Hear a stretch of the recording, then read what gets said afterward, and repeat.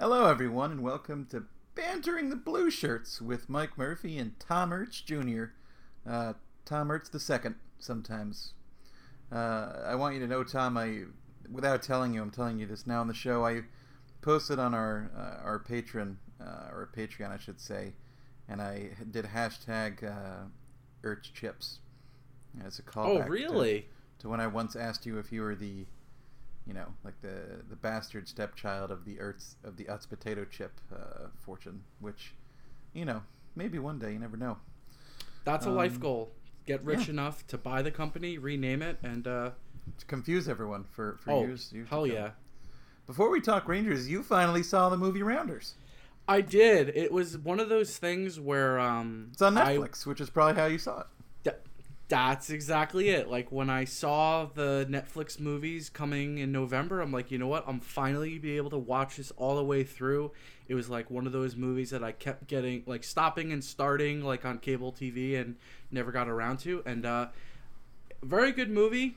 It's certainly I can now see elements of that movie in movies that came after it. But yeah, really good movie, and it's just sort of funny with Teddy KGB and his tell being with the Oreos. I found that hilarious just because I'm someone who loves Oreos, and seeing the little tape of do not touch on his Oreo stack. I found that to be pretty hilarious, but very very good movie, and I'm glad I finally saw it all the way through. Yeah, I always like to imagine that Teddy KGB is like a distant uncle of Shayna's because of her obsession with Oreos. Now that we got that out of the way, which is, by the way, Rounders is one of those movies I love. I'm a sucker for Ed Norton. He's like my top 5 actors. But I've never, to this day, I refuse to call poker a sport. Not a sport. It is a card game. And now going on to some other things that sometimes barely look like sports. New York Rangers hockey, Tom. Great transition. Yeah, not bad. There's a lot to talk about this week, and really it's a mixed bag because, the Rangers definitely crapped the bed somewhat on the road trip to Florida, but that's really not what everyone's talking about right now, Tom. Maybe we should go to, the big news of, the past 24, 48 hours, which is that Michael Haley has been sent down. that is, that's right, Michael Haley, who, to this day, whenever I write his damn name, he is an EAL instead of Gotta an EEL. think about how you write it out. I do the same exact thing, but sometimes I'm lazy and I just go into Hockey Reference and type Haley, and then Yeah, There but you you see, go. I grew up writing my name, so spelling my own name wrong is something I remember I got reprimanded for as a young man, and now I have to unlearn that. Anyway, Haley hit the waivers and was not assigned to Hartford, but of course the real big news is that Lias Andersson's been assigned to the Hartford Wolfpack, and Tim Gettinger has been recalled.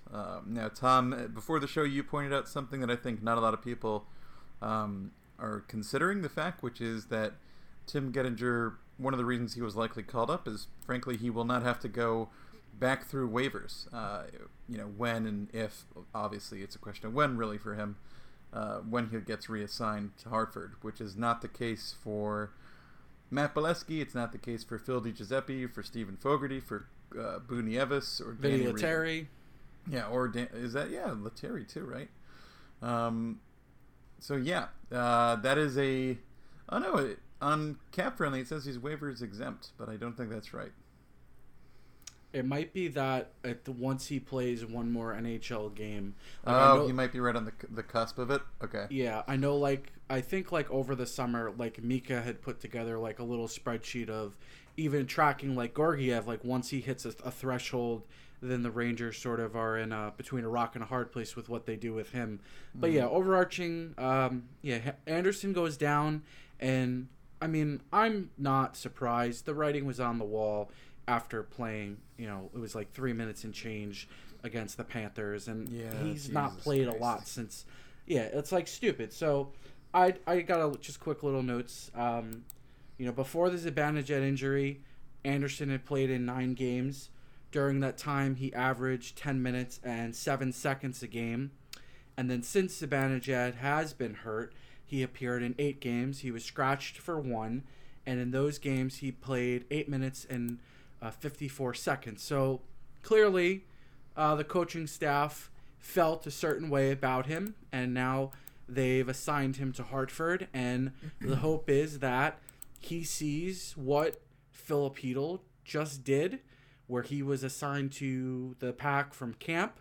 He took the assignment, he put his head down, he played very well, and now he's come back up, and he's been very efficient for the Rangers. But the question I have for you, Mike, is that this is all good and well theoretically, but say Anderson, he plays like a bat out of hell. He's over a point per game in Hartford. Then what? Because the problem was they didn't have a spot for him now. So if he plays better, like, what are the corresponding moves that they'll make to actually get him to play at the NHL level?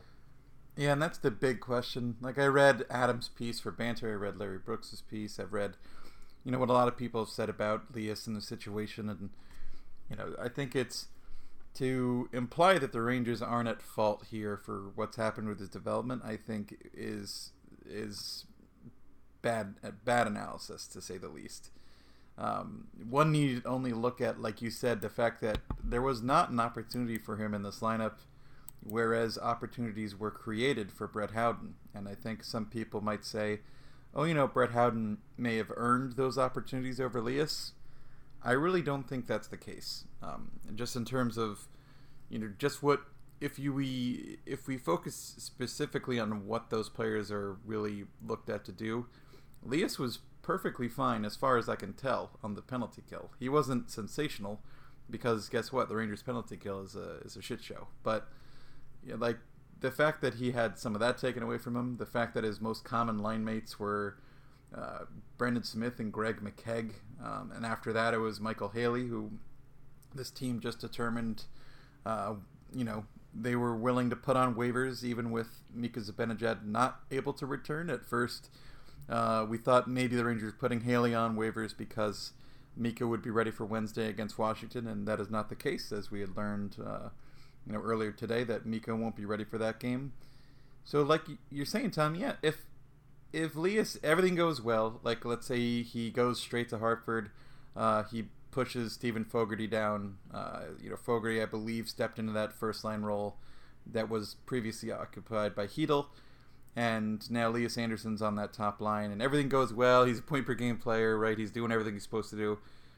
When does he get the chance to come up? And I think that's why a lot of people are saying, like, have we already seen Lias's last game as a Ranger? I think some of the people who are, kind of doom and gloom or kind of fed up with everything.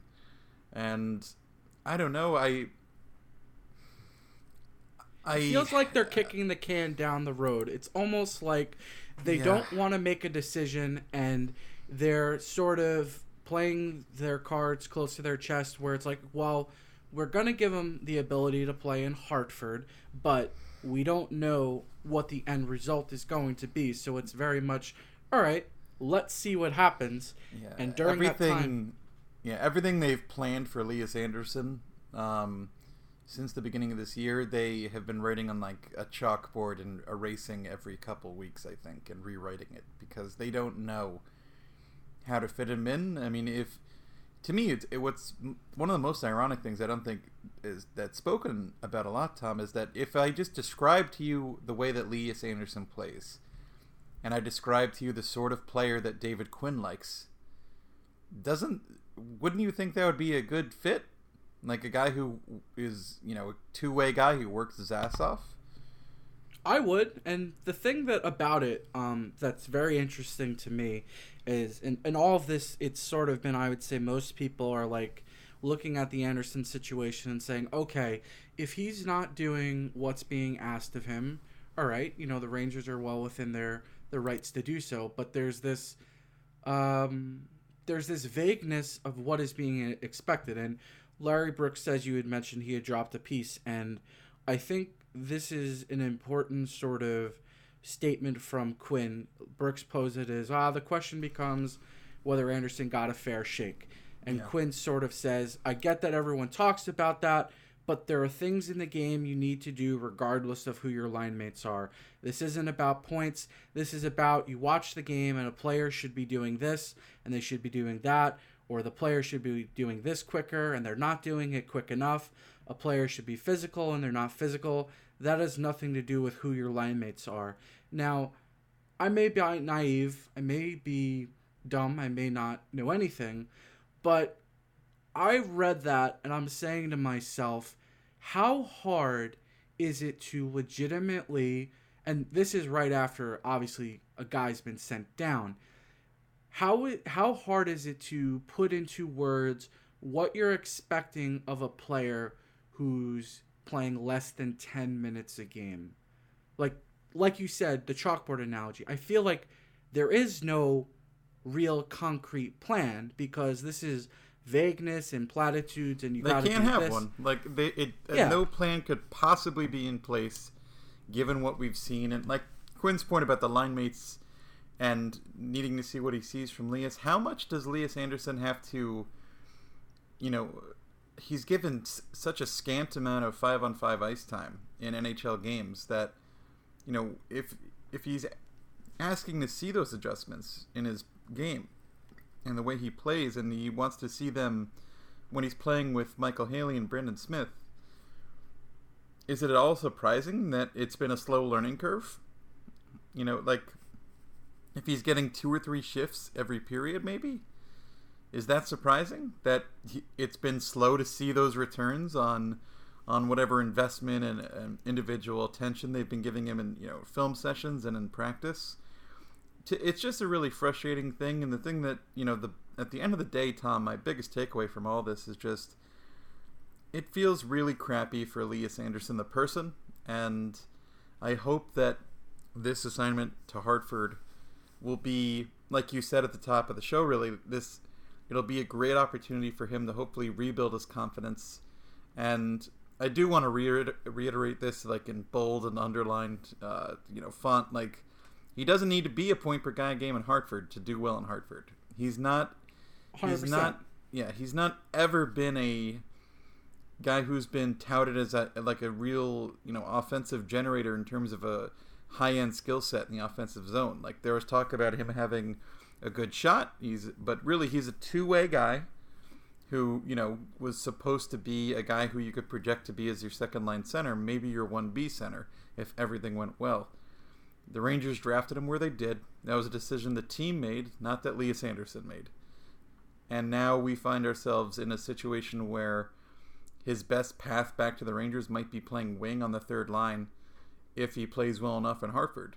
And it's a shame to me. It really is a shame. And I look at the success story of Filip Chytil and how well he's doing since he's been called up, and you got to feel good about that. You look at like Adam Fox and how, not to overstate and not to be too hyperbolic, but like he's been brilliant, quietly brilliant in a lot of different ways in his rookie season, to the point that he doesn't get nearly enough credit or nearly enough attention. And frankly, to some extent, I like that there's not too much spotlight on him, because I feel like we could feel how the spotlight might have been affecting Kaapo Kakko a little bit. And again, another positive thing, Kaapo Kakko had a 2-goal game, Tom. So there are good things for the young players, but and they deserve to be celebrated, and we will celebrate them, of course. But watching this happen to Lias is a struggle for us, and watching him struggle is tough.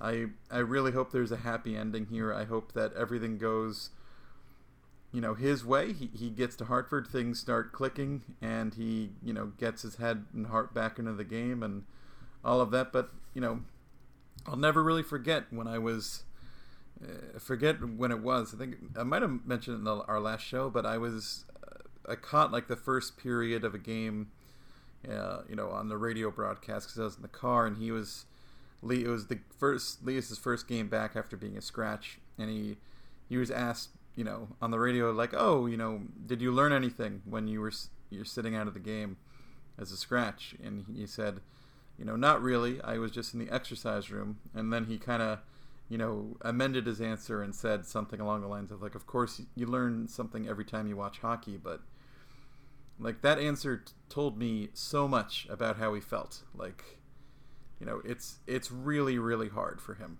And it's understandable. Yeah, it's definitely understandable. The position he's been put in, and I think a great point that Adam brought up in his piece was that he was kind of made a face of this rebuild, and that came as a result of being tied to a trade that moved Derek Stepan, right?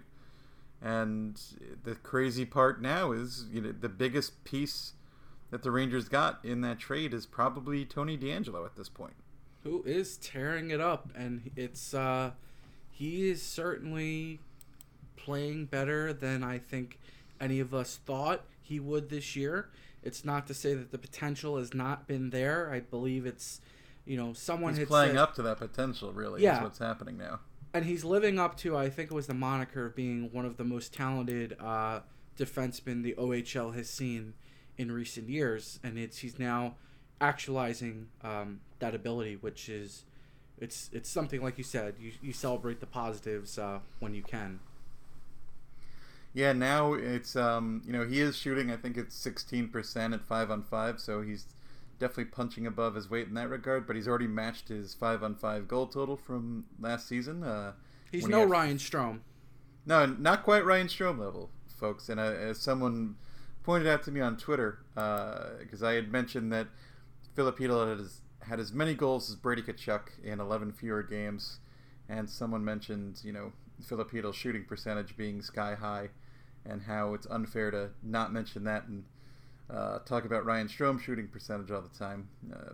I didn't bother to reply to the person, even though it wasn't like an outlandish point, but I ran out of characters. I also made a point of talking about how Filipino enjoys Friends and How I Met Your Mother, so it wasn't exactly a hard-hitting analytics tweet of mine, but right. And it's also like Keto, it's the point of which Strome is that we have a much larger sample on which to judge, where we have a shorter window with Hedel, and we're not trying to say, oh, it's okay that he shoots really high, but I don't expect Filipino to finish the season with 30% shooting. I think he's 40% right now at 5-on-5. Don't get me wrong, I don't expect that to happen, but the point I was trying to make is he's been red hot, and of everyone who was drafted in his draft class of 2017, he leads that class in even strength goals, which is awesome. Something to celebrate. And is he shooting crazy high? Of course he is. That's what happens when you've played 9 games and you have 6 goals. But again, it's like you said, and like you're reiterating me, the silver linings, the positive things we can point to. There are plenty of those going on, despite the fact that the Rangers have really had a rough. I don't know how we would describe that Tampa game, Tom, and honestly, we could do an entire show on that game, but that was a game where I think it may have been important for some members of the media and for some fans to see the team get roasted in that way. It's a baptism by fire. Yeah, and especially because I don't know if you remember, there was a lot of when the Rangers beat Tampa 4-1 on October 29th. It was a lot of hey, maybe this team. I don't know. I saw a little bit of that on Rangers Twitter. A little beating of chest, hey, what do you know? This is your Stanley Cup favorite, Tampa Bay Lightning. This is your king. Yeah, and it's important to note in the shot share. The Rangers have only beaten 2 teams in the shot share, Tom. They were the Senators and the New Jersey Devils. And the New Jersey Devils of teams. Yeah, and the Devils just put Corey Schneider on waivers today. Yeah, I feel bad for him. He was in speaking, of just it's tough to see. He's a guy that we don't have to go into the the whole history of Corey Schneider, but someone that played really well early on in his career, was sort of in a 1-2 thing with Roberto Luongo. Yeah, and then he got traded, and was it the pick that became Bo Horvat? It was, and the interesting thing that I'll remember about that is New Jersey was hosting the draft that year, and they traded that pick. So that's a total Lou Lamoriello move. Yeah. Era, we have a trade to announce. We're trading our first round pick for Carl Y'all showed up for the Schneider. draft. Thanks for showing up for the draft, fellas. Fuck off. Yeah. We will that's not be hysterical. making our first round pick. Yeah. Yeah, but like I was saying, that the wake up call of the Florida road trip was important. I know, like watching Hank's reactions. That game ended 9-3. Tom. I was laughing watching that game, and like it got to the point where like my dad came in from the other room. He's like, "Why are you laughing?" And I explained to him that Georgiev started the game, gave up 4 goals. Hank comes in relief, finishes the first, plays the second, and then things were so bad that they brought Georgiev back in. And I was pissed watching that game just because I left Lundqvist in the starting spot, even though I knew he wasn't playing. I'm like, oh, what do I got to move him for? Luckily, it didn't cost me in fantasy, but now I know if Hank is not going to start, I'm just keeping him on the bench. I don't care what happens. And as fate would have it, Kevin Shattenkirk had 2 primary points in that game, Tom. Pretty good defenseman. It's one of those things you just can't quite write. It's just too, it's just, and mind you, that's 2 primary points at 5-on-5 alone. So, no need for that.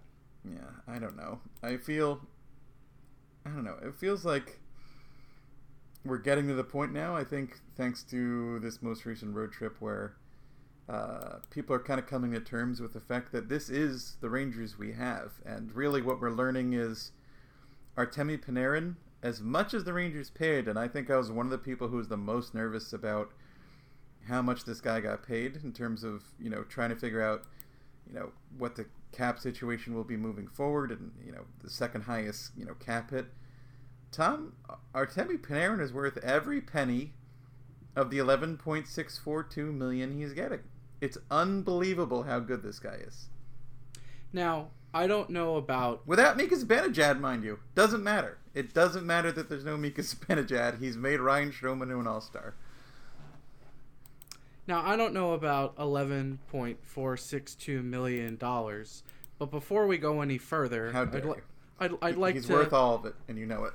I'd like to, just put in a little break for an ad that, Oh! Responsible Tom. Little money will go to the program and help things grow smoothly. So we will be right back and get into all things Artemi Panarin. Hey, it's Kaylee Cuoco for Priceline. Ready to go to your happy place for a happy price? Well, why didn't you say so? Just download the Priceline app right now and save up to 60% on hotels. So whether it's Cousin Kevin's Kazoo Concert in Kansas City, go Kevin, or Becky's Bachelorette Bash in Bermuda, you never have to miss a trip ever again. So download the Priceline app today. Your savings are waiting. Go to your happy place for a happy price.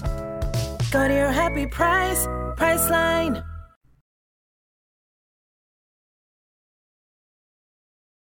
And just like that, we're back through the, radio podcasting magic. Panarin has been, he's been really good. And like you said, he's been worth every penny. And it's funny that you bring up his cap hit that starts with an 11 because he's on an 11-game point streak, of which he's scored 5 goals, 12 assists for 17 points. And of that, 4 goals, 9 assists, 13 points have come at even strength. So this is, grade A production. This is not, just dining out on the power play and picking up, easy Yeah, not points. A lot of power play points, actually. He's getting it done at evens for the most part. Like, the thing that's, I didn't mean to cut you off, but the thing that, I'm putting together Rangers radar tonight before I crash, and in his last 6 games, he has 5 2-point games. He's a madman. He is just so good. That's insanity. And I feel like we say this every week, but it's still, to me, it's still sinking in that this is real, that we get to see this guy every game. Well, we haven't, and, we talked about this a lot. I know you were on, during the summer with me a bunch as well, with me on the show with Joe. Like, the Rangers not having a guy like Jaromir Jagr in a long time. A guy who you just look at as like, yep, the other team's going to try and stop him. They're just going to do their best. The Rangers haven't had that player. They've had Henrik Lundqvist, who was there to be essentially a trump card against opposing teams that were frankly better than the Rangers in most regards. Like, the Capitals have Alex Ovechkin. Well, we have Henrik Lundqvist, and maybe Derek Brassard's going to score. Yeah, exactly. We didn't have really that ace in the hole. Yeah, exactly. And now Panarin is that guy, and holy hell has he been something special. Like, right now he has 23 points, 6 of them are on the power play. This is, like you said, he's not dining out on the power play. And the thing that's maybe craziest, in the Rangers' most recent loss to Florida, this one was only 3-4 as opposed to 3-9. I think it was Panarin and Strome who both had insane ice time. He had 27:57. Yeah, at the end of the game. So it was impressive. 27:57. Because I missed the game. I was driving home, so I was listening to the game on the radio. So once I eventually got home, I looked at the highlights and I looked at the ice time, and you alluded to this. I'd rather not alluded. You flat out mentioned it. He's done the majority of this without Mika Zibanejad. That's the craziest part to me. Which brings the question of when Zibanejad does come back. Obviously, I think you would want to keep them separated to start because that will spread out the offense. And when the Rangers eventually get to where they want to be, that is something that they've not had in a long time, where you can look and say, okay, we have one guy on this line that is going to be able to pass, be able to score goals, and we're going to have another one even better than him on another line, so that teams that, obviously hockey. I love that idea. That's a great idea. And hockey's a lot better now than it was 10 years ago. So teams have tougher times being able to match defense pairings to quote unquote shut down lines. So. Mm-hmm. Yeah, that's just something that... But God help me if they put them on two different lines and Philip Hedl isn't centering the other line. Oh, yeah. Exactly. If it's Ryan Strome staying with Panarin, I'll be a little... But here's the thing. I wouldn't go get crazy if it took David Quinn a couple games to get there. Right. Because I think it'll be hard for him to say, I'm going to take Ryan Strome away when Ryan Strome is, he's putting up, and here's the thing with Ryan Strome. I know we talk a lot about him here, and he's not. I want to be clear. He's never intended to be a scapegoat. It's not like we need a scapegoat on the show. I think the reason we talk about Ryan Strome so much is frankly because he is a polarizing player. In terms of some people who are beginning to think, it's almost like you kind of predicted the future a little bit, Tom, in that article you wrote where you said, do the Rangers have to kind of reevaluate what's going on with Ryan Strome here? And I've seen a lot of talk about that, and there's a lot of talk about where he's going to be and what he can be for this team moving forward. Mm-hmm. And I'm still of the opinion that he's a guy the Rangers might want to move on from, but the bottom line right now, he has 8 primary points at 5-on-5, and he's making those plays. He's making the plays in the offensive zone. He definitely has some of those high-end skill moments where you look at it and you're like, oh, that was a great play by Ryan Strome. But the fact that the other facets of his game are not there is, I think, what makes him, frankly, an expendable player. But here's the thing. He's almost an ideal guy to have as a plug-in guy while these kids develop. The danger of that is the Rangers, I feel like they can't afford to fall in love with Ryan Strome. They can't afford to mistake what his potential is. And they have to take a long, hard look at what aging curves are and what, the data tells us. And, we get that data from many, many, many years of hockey and many, many, many instances. Are there, exceptions? Of course there are. But I'm also of the opinion, Tom, that, if you put Blair Betts on a line with Artemi Panarin, Blair Betts is going to score some points. Yeah. And the thing about it is that Ryan Strome was someone that was a great junior player. He was touted to be this impactful player.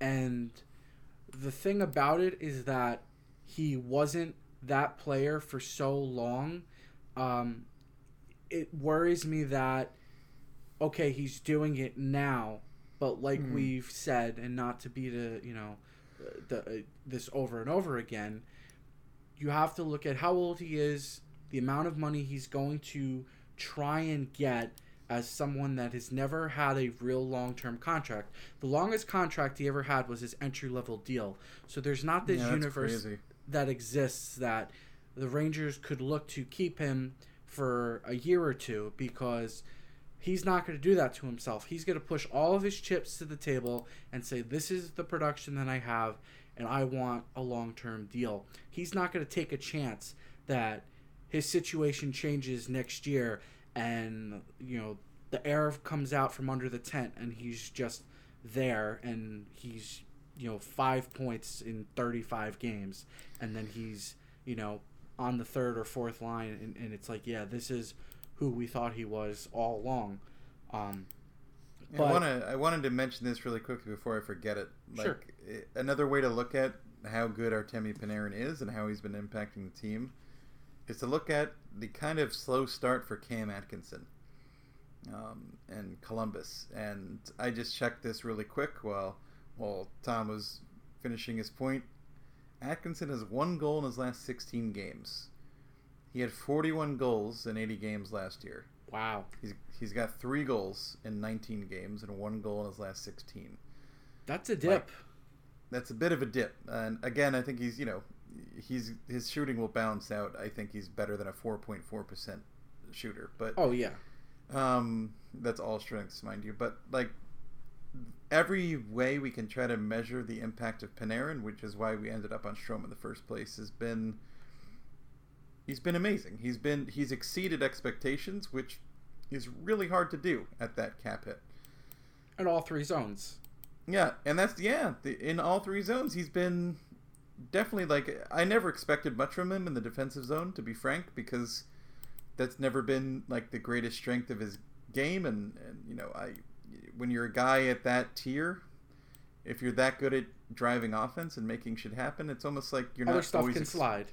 Yeah, you're allowed to kind of slack off here and there, but he does work his ass off. You can tell this is a guy who's not going to just coast as the superstar on a bad team. He's going to be the guy that gets everyone amped up. He's back checking. He's working hard. I think he even blocked a shot in that game against Florida. He's doing a little bit of everything, and I think it certainly doesn't hurt that he's playing 28 minutes a night right now, but he's definitely been noticeable every single game, every single period. And it's, again, I reserve the right to gripe about his contract at a later date, but I gotta say, it's been really fun. The Artemi Panarin show has been really fun, and watching, I think, especially watching Kaapo Kakko kind of gain some confidence, shoot the puck a little bit more, find the back of the net, it's been fun. And like we've said, Adam Fox and Tony DeAngelo, there's a lot of stuff to worry about. I'm starting to work on a piece about I don't really think Libor Hajek is ready for the NHL, and certainly not the top pair. I should definitely clarify. Oh yeah, that's by far that has just been I think that has gotten to the point where it has been corrosive to Jacob Trouba to have Libor Hajek as his defensive partner to some extent. I look at what Jacob Trouba looked like in the first 4 or 5 games he was a Ranger. Looked pretty good. Pretty looked dynamic. Really good to me. He was leading the team in shots. He was a goddamn brick shithouse. He was doing everything. And now it's Libor Hajek as his partner, and it's been, frankly, a different Jacob Trouba, and not the sort of guy that you feel wonderful about as the foundational piece of your blue line. I think you want to put Jacob Trouba in a position to succeed, and you want to put Libor Hajek in a position to succeed, and you kill 2 birds with 1 stone by changing that pairing. You got to get Libor Hajek off that top pair, in my opinion. Give him the ability to breathe. I'm not sure why Lindy Ruff is stuck with that as long as he has, and why Quinn has given it his blessing, because I don't really know what they might see. What does Lindy Ruff see? It's like we joke about this a lot, but we've brought this up before. but Jeff Bookeboom got 1 year running the defense. They didn't like how things were, and they moved on. But Ruff can do no wrong. And it's not like they even try anything different. Like, obviously, we all have our hopes, our desires, our dreams of what we would like this to be. But they don't even deviate the slightest. It's just, this is what we're doing. We know it doesn't work. We're going to do it anyway. Yeah, that is... I think that's the part that is hard to me. It's either they must be aware that it doesn't work and they stick to it because, frankly, they don't have any better options, which, when your defense has these parts to it, it's not impossible for the Rangers to paint themselves into a corner where they're like, this is all we can get out of this defense, right? Because, frankly, it's very hard to make the sum of these parts greater than the whole. Or the whole being greater than the sum of the parts, you know what I mean? Like, the end result of this defense, I still believe, can be significantly better than this. And the reason being is because we've seen what guys do away from other guys. And the impressions we have of Libor Hajek are just like, it's not really working. The thing is, it's been the pair we've now seen the most of at 5-on-5, Tom. 18 games, 211 minutes, 55 seconds of Trouba and Hajek. And just to be really good and clear, I'll do score and venue adjusted on the shot share, just so we don't have any... We get the most accurate representation. It's a 39.43 shot share. Score and venue adjusted at 5-on-5 for that top pair. Now, that top pair is playing by default against the team's better, forwards more often than not, because that's the Jacob Trouba pairing. But why... Is Adam Fox not getting more ice time, therefore bumping that pairing down? Yeah, I don't know, Ryan Lindgren, Adam Fox has been fine. That's the easiest solution in my mind. You bump them up, you see what happens, and if you don't like it, you go back. They haven't been much better in terms of the shot share, but the thing is, they are significantly better in the expected goal differential. And that, to me, is really important because they can generate the sort of offense and keep the other team respecting what they can do in a way that the Trouba Hajek pairing can't. Libor Hajek just does not have that asset in his game right now. He's not an offensive defenseman by any stretch of the imagination. And the thing that kills me the most about that pairing, Tom, is that their PDO is north of 100, the Trouba Hajek pairing.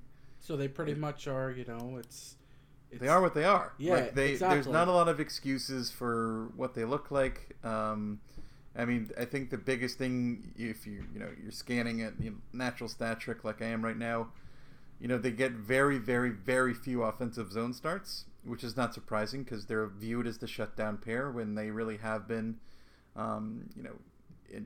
even before Stahl and his injury. But looking at what this is now, it's like, without Stahl in the lineup is a I'm glad you brought that up, because great opportunity to experiment and to move shit around. There's been none of that. What the fuck? He's been out, and it's just been status quo pretty much. And a team that gave up 9 goals. seriously. Can't we try? Let's try a little something different. We gave up 9 fucking goals. We can't. It's hard to get worse than that. If we change something, it could be worse. You just gave up 9 goals. Yeah. You Seriously? gave up 9 goals, and you gave up 4 the next night, and I don't know. I would just imagine that at some point, if I'm not I know that a lot of fans are they want Lindy Ruff gone. I'm not trying to take a man's job here, but I am trying to say, is there any degree of accountability in terms of the thoughts that go into tactics with pairings, and can't we do? I just want to try a little something different, folks. Is that... Yeah. And Shea and D'Angelo has been great, but in my opinion, you could put D'Angelo with Ryan Lindgren. I'm pretty sure it would still work great. Yeah, exactly. I would like very, very much to see Jacob Trouba not have to play with Libor Hajek, and does that mean Libor Hajek isn't ready? Does that mean they can send him down? In my opinion, why not? like hasn't. I can't think of another guy in Hartford that has maybe earned a cup of coffee more than Joey Keane. Like, he's only 20, but he's been freaking brilliant. Yeah, I mean, he plays the right side. Exactly. I know, If Joey Keane was left-handed, I think he would be here by now. Yeah, I think that is kind of the bottom line, right? Like, if he was a left-handed D, then he would have been here because he's earned it, but by a mile, he's earned it. In fact, he probably would have been the one who got called up instead of Lindgren. But oh god, Tom, it really grinds your gears. It grinds my gears. Yeah, and it's stupid stuff because again, we're not asking for the Red Sea to be parted. We're not asking for mountains to be moved. We're just asking, hey, have you ever given it a little itty bit of thought? Maybe we give the guy who we, traded for and signed to an $8 million contract. Maybe you should have held on to Freddie Claesson. I don't know. Yeah, exactly. And that's the shame of it because in terms of people on the left side that they can plug in, they really don't have anyone. And I think this is like what we said years ago where it's like, oh, if John Gilmore had been right-handed, he would have been called up by now. It just seems that they always find themselves in these situations where they have someone. Yeah, right. They can't get out of their own way with this. It's the same problem, but on a different foot now. It's like, oh, I've been stuck with two right-footed shoes the whole time, and now it's the other way. But I don't think Freddie Claesson has even played a game this season for Carolina, which is, that is what it is. But I tell you what, I would love to have Claesson at the veterans minimum right now instead of, I don't know, Michael Haley. Like, it just, God. Yeah, if you could, a team that entered the season with two rookie defensemen, I would have imagined, looking back, they may have wanted a little more security in terms of what was there on the blue line, especially a team that last season said, you know what, Adam McQuaid, come on down. And maybe they got so gun-shy about how that went that they didn't want to go that route again, but... So they chose to give $700,000 to a journeyman forward that once played for them to play in 10 games, get 40 penalty minutes, and average 5 minutes and 49 seconds a game. Yeah, $700,000. He didn't even lead well the team in it. penalty minutes. That's the real letdown. Because Brendan Lemieux's leading the team in penalty minutes. He's a slacker, that Michael Haley.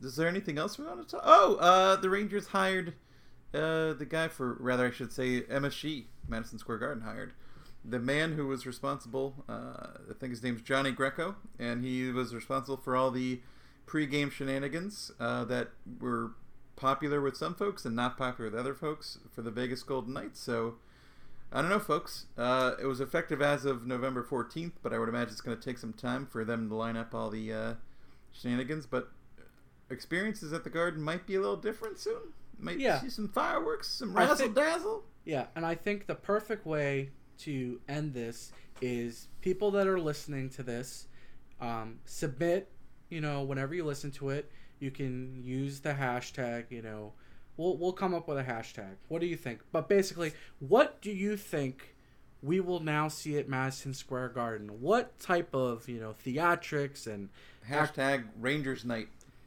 Yeah. With a K for the night. Ah, very good there, Michael. Because they're just trying to be the Golden Knights, I guess. Maybe they're trying to. It would be hysterical if they just brought out goddamn what's it called, like the Knights from medieval times, and they just painted them red and blue. But this guy's he was with Golden Knights for 2 years. Before that, he was with the WWE, and he does NBA All-Star games. So I don't know. It'll just be, for a team that doesn't have a mascot, I think the most exciting thing that happens at a Ranger game is that weird ball on a drone ball that flies around and records the crowd. They don't publish those anymore. Yeah, it's a shame. They used to have a feed, and I don't know if maybe they caught on to it, but before the Rangers had officially brought back Brad Richards, I was looking on that thing and I'm like, hey, why has Brad Richards been in their private box for the last 2 weeks? And then you ruined everything, Tom. I take full and unmitigated responsibility. You ruined for the that. whole floaty ball drone Blame me. thing. I'm just Am I the only one who just wants to reach out and just touch it? It gets awfully close. I just want. It does, and I wonder if you make a motion towards it, if someone's just gonna like jerk it back, or if it tases you or something. Maybe. But yeah, we talked about a lot now. Tom, you know what we're gonna talk about now? We're gonna talk about patrons. Goddamn right we are. Look at your professional already. Adam Nahoak, Aiden Gaspar, Alex Gardner, Amrel Kistner, Andre Shikagov, Anthony Viola, Arch Williams, Bob Kawa, Bobby Callahan, and my favorite name change, formerly WMM39, and then he changed his name just for Joe, and now he's changed his name to I Can't Believe I Changed My Name for Joe. I want to let you know, sir, that you're my inspiration. You're the reason I get up in the morning, is the messages you send to the show through your patron name. I appreciate it. Captain America, who refuses for us to send him any merch because he has quote-unquote too much physical crap. Chris Abivi, Chris Lucas, Chris O'Connor, Clark Carroll, Craig Laughlin, Dan Carosi, Dan Zappor, Daniel DeGen, Danny Santiago, David Elsinger, Eric Cohn, Eric Carlson, Fancy Lawrence, Gabriel Vargas, George Littman, Igor Zaslavsky, James Dangles, Jermaine Francis, John Reppy, Jordan Sassone, Keith Franchillo, Kyle Napolitano, Matt from Brooklyn, Michael Canick, Michael Marcus, Michael Scott, Michael Silvers, Nikolai Hoffman, a new friend. Hello, Nikolai Hoffman. Panarin 2020, Patrick Landel, Sammy Volga Seidenberg, Stephanie Benvengo, Stieg Bjolbach, Stink Fleeman, Tall Guy Rob, The Tin Man, Thomas Osa, Toy from Manhattan, and Trevor Kempner. Thank you all very, very much as always. If you have some time, pop over to iTunes, leave us a good rating. Some people are mean. They say mean things. 5 stars, please. And I cry myself to sleep on a wet pillow from the tears from all the mean things. And nice Don't things be mean nice. to Mike. He's a big old teddy bear. I'm kind of a prick sometimes. I highly recommend, if you're ever at Buffalo Wild Wings, $2.79 for a little bowl of ice cream. A year ago, when the Rangers traded Matt Zuccarello, I was there that day, and I had a bowl of the ice cream because I was really sad. And last Sunday I was out with my friend and the girlfriend, and I got that bowl of ice cream again, and it reminded me of the Zuccarello trade. And I felt sad again, but you know what, Tom? It was so yummy that it felt good inside. It's interesting you bring that up because he will be back at Madison Square Garden next week. I'm not ready for that. On that note, we will see you in the mailbag for bantering off the post, where we answer all of your questions and more. Thank you as always for listening, and we will talk to you again soon. Zuccarello!